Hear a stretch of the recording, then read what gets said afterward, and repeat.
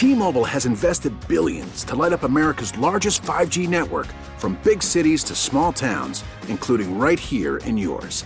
And great coverage is just the beginning. Right now, families and small businesses can save up to 20% versus AT&T and Verizon when they switch. Visit your local T-Mobile store today.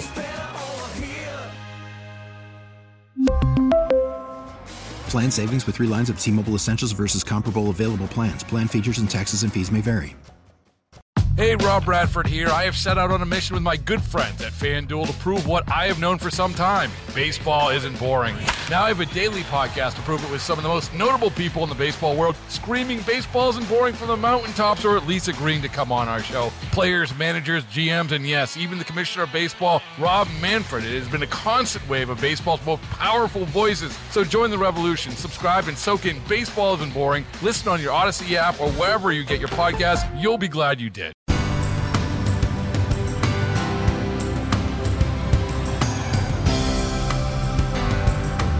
Good morning. Welcome to Hardline here on News Radio 930 WBEN. Joe Beamer with you for the next 2 hours. Hope everyone is having a great weekend. Hope you're enjoying some of this beautiful weather we have here in Western New York, home of the best summers. I don't care what anyone says.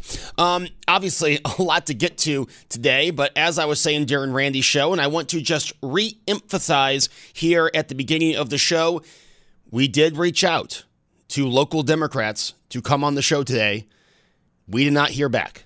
So we do have one Democrat, Nick Rathod, joining us at 11:30 to get a national perspective, not only on what's going on here in Albany, but to also talk about the infrastructure bill that we're seeing in Senate, as well as the Biden administration's response to COVID and the messaging that we're seeing out of Washington around the COVID-19 vaccine. Nick is a former member of the Obama White House, so it'll be very interesting to get his perspective on everything going on here in the state, but also nationally. He'll be joining us at 11:30. Before that, we have Nick Langworthy at 10:30 and Assembly Minority Leader William Barclay at 11. So we do have perspective on this, but as I said, I wish we would have had a local Democrat perspective here at 10 o'clock. We tried, and I apologize.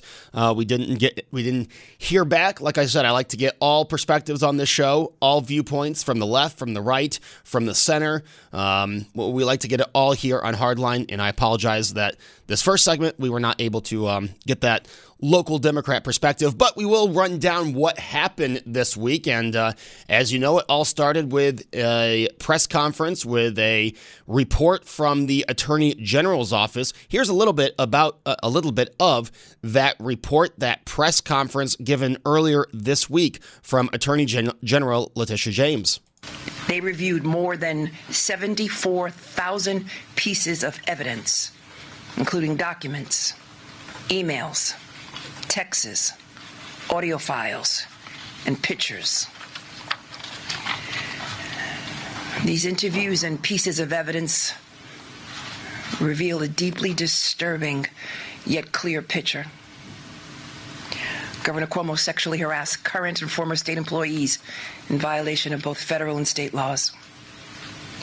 The independent investigation found that Governor Cuomo sexually harassed multiple women, many of whom were young women, by engaging in unwanted groping, kisses, hugging, and by making inappropriate comments.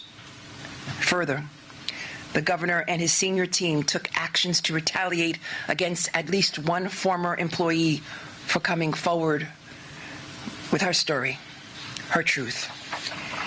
And Governor Cuomo's administration fostered a toxic workplace that enabled harassment and created a hostile work environment where staffers did not feel comfortable coming forward with complaints about sexual harassment due to a climate of fear and given the power dynamics. The investigators found that Governor Cuomo's actions and those of the executive chamber violated multiple state and federal laws, as well as the executive chamber's own written policies. This investigation has revealed conduct that corrodes the very fabric and character of our state government and shines light on injustice that can be present at the highest levels of government. But none of this would have been illuminated if not for the heroic women who came forward. And I am inspired by all the brave women who came forward. But more importantly, I believe them. And I thank them for their bravery. And I thank the independent investigators for their professionalism, despite the attacks, and for their dogged determination that brought us to the truth. The report went on for some more of the investigation. They're set forth in a detailed report issued today. As set forth in the report, we find that the governor, on numerous occasions, engaged in conduct that constitutes unlawful sex-based harassment. Specifically, we find that the governor sexually harassed a number of current and former New York State employees. He did so by, among other things, engaging in unwelcome and non-consensual touching, and also repeatedly making comments of a sexualized or gender-based nature. Our investigation revealed that these were not isolated incidents. They were part of a pattern.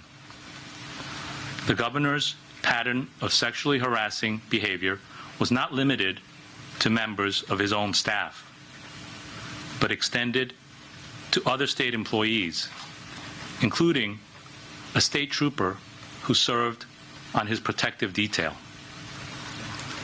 There are 11 complainants whose allegations are set forth in great detail in the report. 9 of them are or were employed by the state of New York or a state-affiliated entity. The complainants interacted with the governor under different circumstances. For example, some of them met with him regularly as an executive assistant or as members of his staff, or as I said, as a trooper on his protective detail, while others only met him once. But all of them experienced harassing conduct from the governor. Some suffered through unwanted touching and grabbing of their most intimate body parts. Others suffered through repeated, offensive, sexually suggestive, or gender-based comments. A number of them endured both. That was an in-depth of the investigation, part of the Attorney General's report that they made public this week. And then we saw a reaction from prominent Democrats in New York, including Senator Chuck Schumer. I want to read a statement. Senators Gillibrand and I have released a statement a short while ago, which follows a statement we released in March calling on the governor to resign. Let me read you the statement. This is from Senator Gillibrand and myself. As we have said before, the reported actions of the governor were profoundly disturbing, inappropriate, and completely unacceptable. Today's report from the New York State Attorney General substantiated and corroborated the allegations of the brave women who came forward to share their stories, and we commend the women for doing so. The New York State Attorney General has conducted an independent, thorough, and professional investigation that found the governor violated state and federal law, had a pattern of sexually harassing current and former employees, retaliated against one of the accusers, at least one of the accusers, and created a hostile work environment. No elected official is above the law. The people of New York deserve better leadership in the governor's office. We continue to believe that the governor should resign. Yes. Well, on that front, I mean, did you watch the governor's statement? Clearly, he didn't resign. So what is your reaction to that? I continue to believe the governor should resign. Yes, next. If he doesn't, should the legislature impeach him and then remove him from office? As I said, I continue to believe the governor should resign. Yes. What's your personal relationship going to be with him going forward? And we still work and deal with him? As I said, I continue to believe that he should resign. That was Senator Chuck Schumer responding to the Attorney General's report. Again, the calls for the governor coming from both sides of the political aisle, and you are seeing almost every elected official in Albany, be it in the Assembly, in the Senate, say that the governor should step down before we get to an impeachment. And we are also hearing that the impeachment could be very swift now that that the AG's report is done. The Assembly can finish their report, and we will get an update on that at 11 with Minority Leader William Barclay. Right now, I am pleased to be joined by local Erie County Legislature Professor Dr. Kevin Hardwick. Kevin, good morning. Morning, Joe. How are you? Oh, Kevin, I'm doing great. I thank you so much for responding so quickly and getting on the show. Joe, with the mess collapsing, you can't be good. Come on. I'm not good either. I'm sorry. I'm there with you. It's reminding me way too much of my freshman and sophomore year of college when they did the exact same thing with the Phillies. So absolutely, this is not good. But Kevin, you were one of the first. I'm very attached to Twitter. Even though I make fun of people who are attached to Twitter, I'm just as attached to Twitter. And you were one of the first local Democrats to release a statement on calling for Governor Cuomo to resign. And I just want to know, those calls pretty much echoed by everyone in your wing of the party, correct? I can't think of anyone who hasn't called upon the governor to resign. And most people have called, as I have, for impeachment if he fails to resign. Do you think it's going to come to impeachment, or do you think as the calls grow, we will finally see a response like him of resigning out of Albany? I think there's no pressure on the governor right now. Well, there's pressure on the governor right now, but I don't think that resignation is imminent. I think that once the impeachment vote begins, I think that's when you'll see him resign. He'll try to play out the clock for another week or two or whatever it is until the Assembly gets back to Albany and starts the impeachment process. And just before a vote, much like President Nixon in 1974, that was August of 1974. I remember it well. I think that you'll see him resign. What do you think of the members of the Assembly, members of the state Senate, members of the Senate, who back in March were calling for the governor to resign, and then we saw those calls kind of quiet until just a few days ago? Well, I think the calls back then, some people called for him to resign immediately. I think most of the people in the party took the appropriate course of saying, well, let's wait. These are allegations. The Attorney General is doing a thorough investigation. Let's wait to see what that turns up. Well, the other day we saw what it turned up, and immediately everybody was like, yeah, he should resign. And if he doesn't resign, he should be impeached. I think that people took the right course there. What do you think of the criticism of the Attorney General saying that her investigation had a political bias? Well, you know what? You're always the Attorney General is a politician. She is an elected leader, as is the governor, and you're always going to get those claims regardless. But I think the investigators, if you read through the report, I think you'll see that the investigators did their job, and they found the allegations to be credible. And reading through it, I came to that same conclusion, as did everybody else that's calling for resignation. And we all saw the governor's apology or explanation or whatever that was. and I think that that left a lot of us wanting. Yeah, I feel like that his pre-recorded explanation, or as you said, apology, didn't really score him many points. No, I don't think it helped at all, and in some sense, it may have backfired. Now, let me ask you. We've obviously in the last 2 years we know how a federal impeachment works. What will be different about a state impeachment? Well, there are a number of differences. I mean, the impeachment itself mirrors what goes on in the House of Representatives. It was a majority vote in the House of Representatives, on 2 occasions, that impeached President Trump. President Trump was impeached, but then the Senate failed to get the 2/3 majority needed to convict him and remove him from office. So the impeachment process with the Assembly is similar to that in the House. The difference is that once he is impeached, that is, a majority vote in the Assembly says, these are credible. And in fact, the impeachment is tantamount to indictment. Just because you're indicted for a crime doesn't mean you go to jail right away. You have to be tried. Well, after the impeachment by the Assembly, Kathy Hochul immediately, the lieutenant governor, becomes the acting governor. That was not the case in the federal proceedings. President Trump continued to be president throughout the whole time. They didn't put Vice President Pence in acting capacity once he was impeached. So that's one difference. The other difference is that on the federal level, it's the Senate where you need a 2/3 vote, all members of the Senate voting. Well, in the case of the state, it's 62 of the 63 senators. The majority leader of the Senate, since she is in the line of succession, does not get to vote in that. And they are joined, those 62 remaining senators are joined by the 7 members of the Court of Appeals, the highest court in the state. Now, all 7 of those members were appointed, of course, by Governor Cuomo.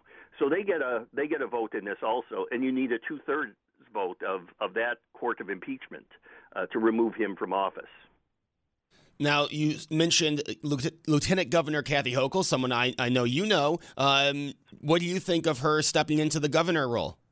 I think certainly every Democrat that I know of in Western New York would welcome that, and I think most Democrats in New York State would welcome that. Obviously, once that happens, there's going to be a gubernatorial election next year regardless. I mean, it's every 4 years, and I think she's right in the center of that. I have to say, Kevin, you and Kathy Hochul have something in common. You are the only 2 Democrat politicians that congratulated me on my engagement. Well, and extended condolences to your fiance. You didn't add that part. I did that privately. Now, let me ask you on a local level. After the accusations in March, we saw current Buffalo Mayor Byron Brown with Governor Cuomo a few times here in the city of Buffalo. Do you think that will hurt the mayor in the November election? I think it will have absolutely no effect on the election.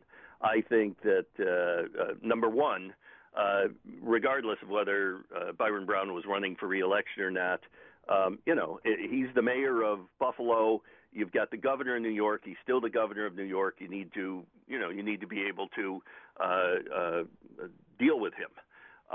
But I think the issues in the mayoral race in November are pretty well defined. I think people have a good idea who they're voting for. It's going to be just a matter of turnout. And I was going to ask, what do you think of that election as we get to November? You have a write-in versus someone on the ballot. Do you think this election's going to be close in November, or do you think it's going to sway one way pretty heavily? I honestly don't know. I think you could make a case for either candidate winning big. I think you can make a case for a very close election. The primary fooled all the experts, and as one of those experts that got fooled, I know that perhaps it's best to keep my mouth shut this time, so I don't go on record and get disproven once again. Well, Kevin, I appreciate that, and I know you are on the ballot as well, and on a very soon to near episode, we will have you and Lynn on to talk about your campaigns. I really appreciate you reaching out and joining me this morning. Looking forward to it, Joe. Hopefully by then the Mets will be back in first place. Oh, my gosh. Kevin, I'll tell you, if they get swept by the Phillies, my Twitter might go down for a week. I'm just letting you know. Okay. All right. Thank you, Kevin. That is Erie County legislator and Canisius professor Dr. Kevin Hardwick, who reached out at the beginning of the show. I talked about the Democrats I reached out to did not either get a response or was told they could not join me this morning. Kevin texted me and said he was available to join me. I really appreciate that, giving his point of view of what's going on. And when we come back, we will have Nick Langworthy, the GOP chair of New York State, on to talk about what's going on in Albany with Governor Cuomo. We're also going to talk about an interesting tweet exchange you might have heard me talk about when I was sitting in for Tom Bowerly on Friday. We'll ask the GOP chair about that as well. It is Hardline on WBEN. T-Mobile has invested billions to light up America's largest 5G network, from big cities to small towns, including right here in yours. And great coverage is just the beginning. Right now, families and small businesses can save up to 20% versus AT&T and Verizon when they switch. Visit your local T-Mobile store today.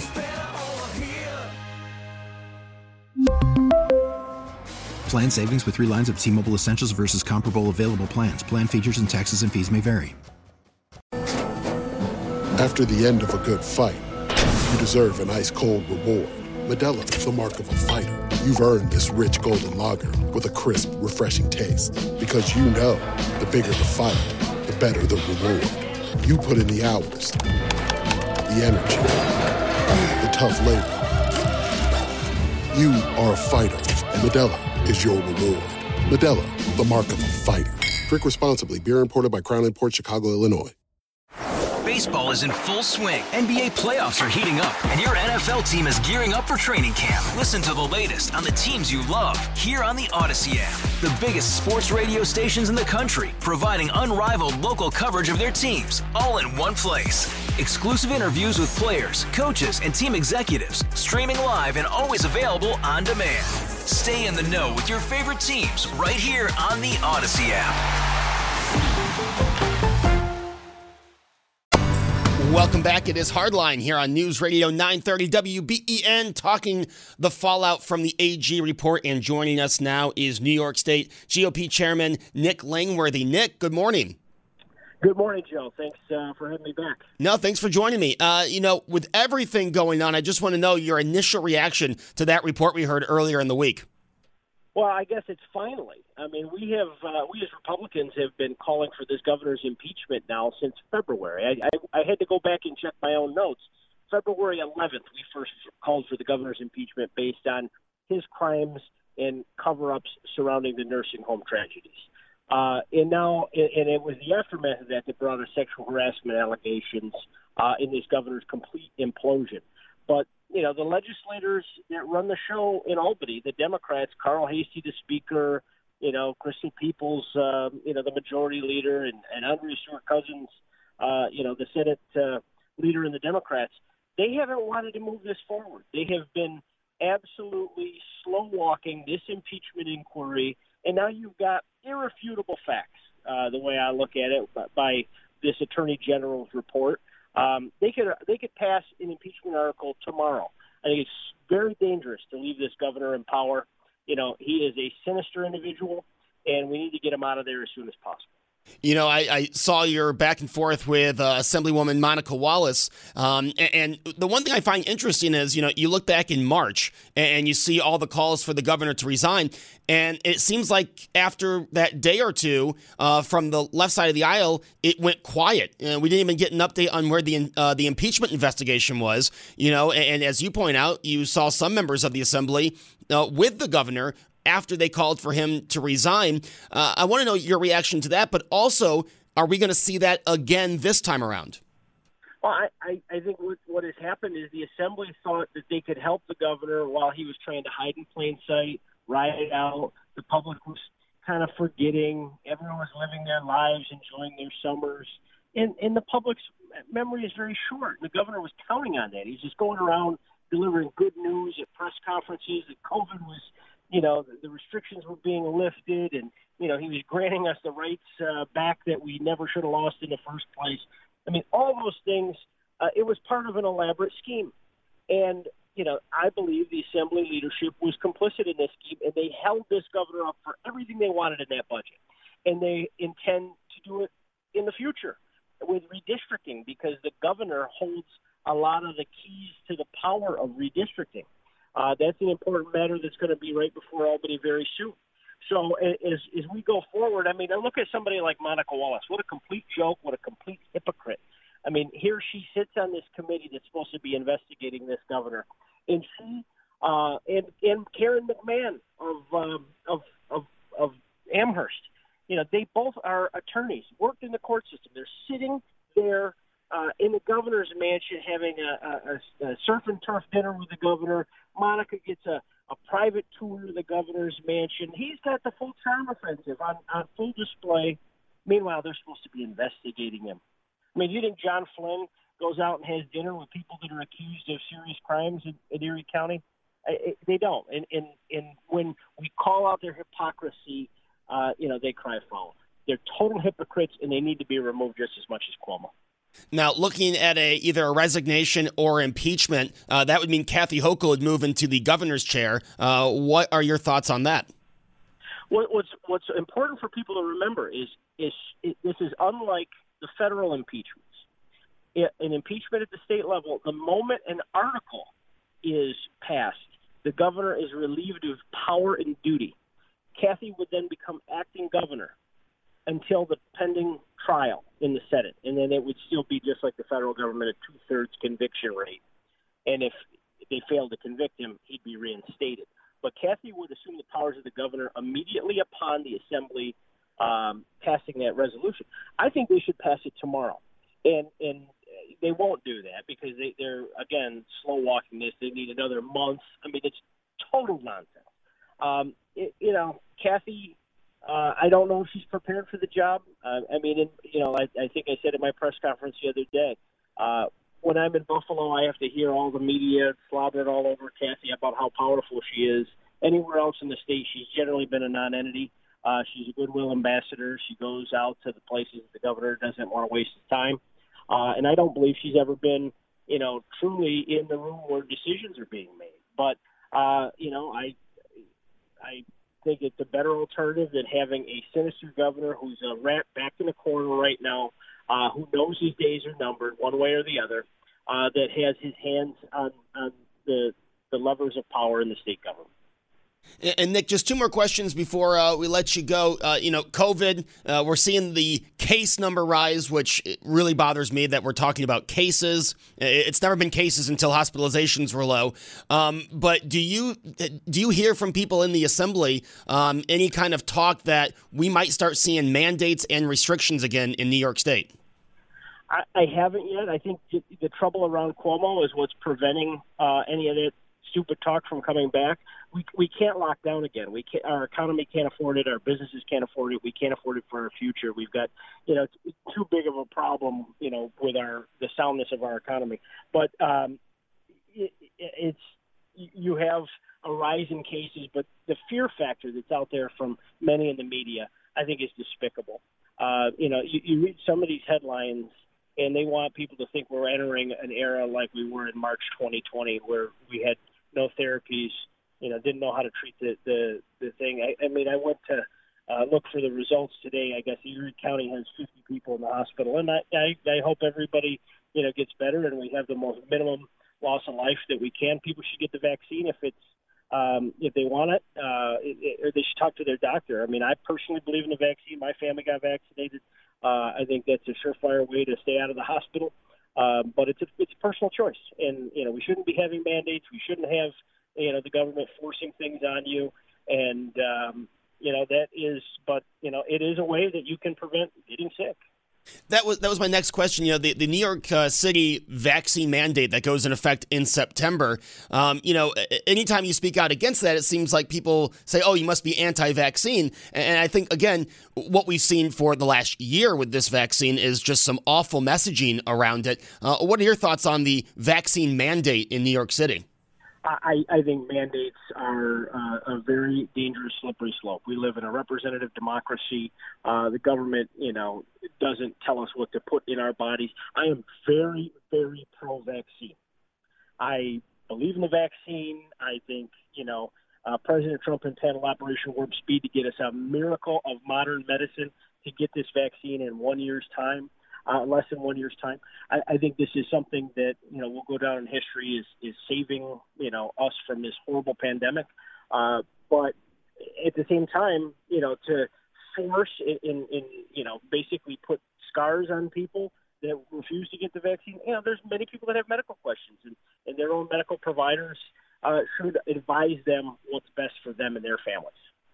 Nick Langworthy, GOP chair, thank you so much for joining me this morning. Thank you. Take care. That is the New York State GOP chair, Nick Langworthy, with his thoughts on what we saw during the week. And again, like I said, he's been very vocal, and he's been very vocal the last 5 months about this. And as he mentioned, an impeachment process. And we're going to talk about this in the next segment with the minority leader in the assembly on how quickly can this progress? How quickly can an impeachment, because it is different state and federal, but you would think some things are the same when it comes to writing up an article.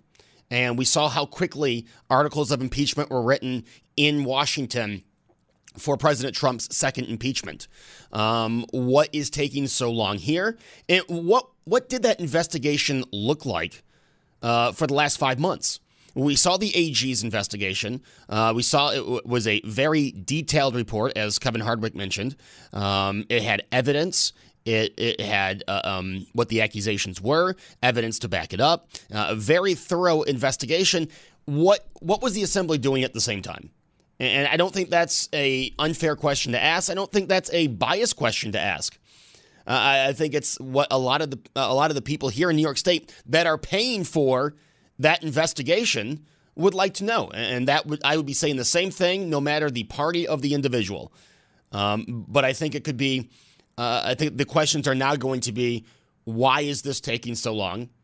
And as you heard both Kevin Hardwick and Nick Langworthy say, as we get closer to an impeachment being written up, will the governor still sit in the mansion waiting for that impeachment, or will that be the time that he resigns? I think a lot more questions than answers here today. But, maybe next week on Hardline, we're talking about the governor resigning. We're talking about the impeachment. So many things could happen. I mean, who thought we'd be talking about this today? No one knew what was going to happen during the week. And I'm going to be honest with you. When I saw the alert that the Attorney General was about to speak, I really was like, okay.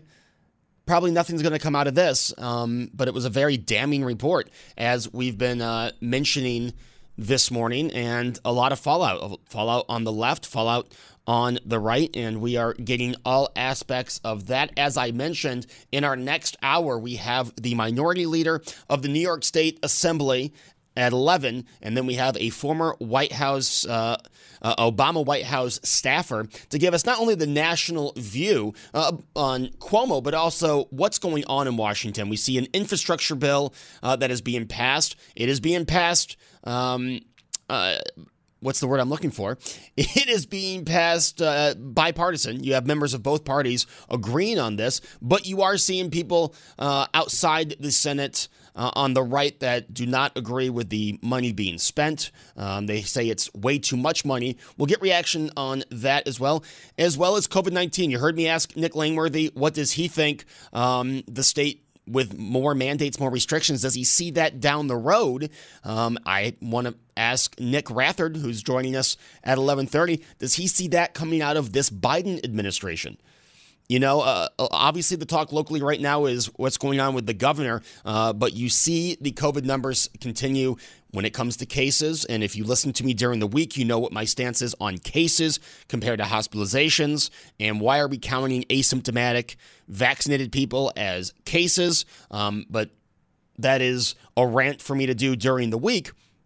However, are we going to use case numbers to issue mandates and restrictions?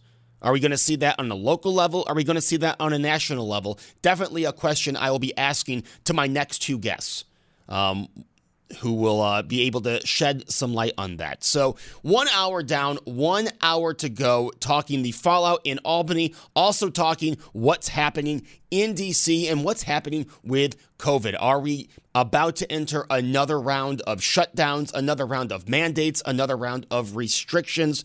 I hope not. We'll see what the experts say when we come back. It's Joe Beamer. It's Hardline. If you've missed any of this first hour, it is available on demand at WBEN.com and on the Odyssey app. But I would hope that you would wait till noon to catch up what you missed out on, because we have another excellent hour of live programming after this on News Radio 930 WBEN. T-Mobile has invested billions to light up America's largest 5G network, from big cities to small towns, including right here in yours. And great coverage is just the beginning. Right now, families and small businesses can save up to 20% versus AT&T and Verizon when they switch. Visit your local T-Mobile store today.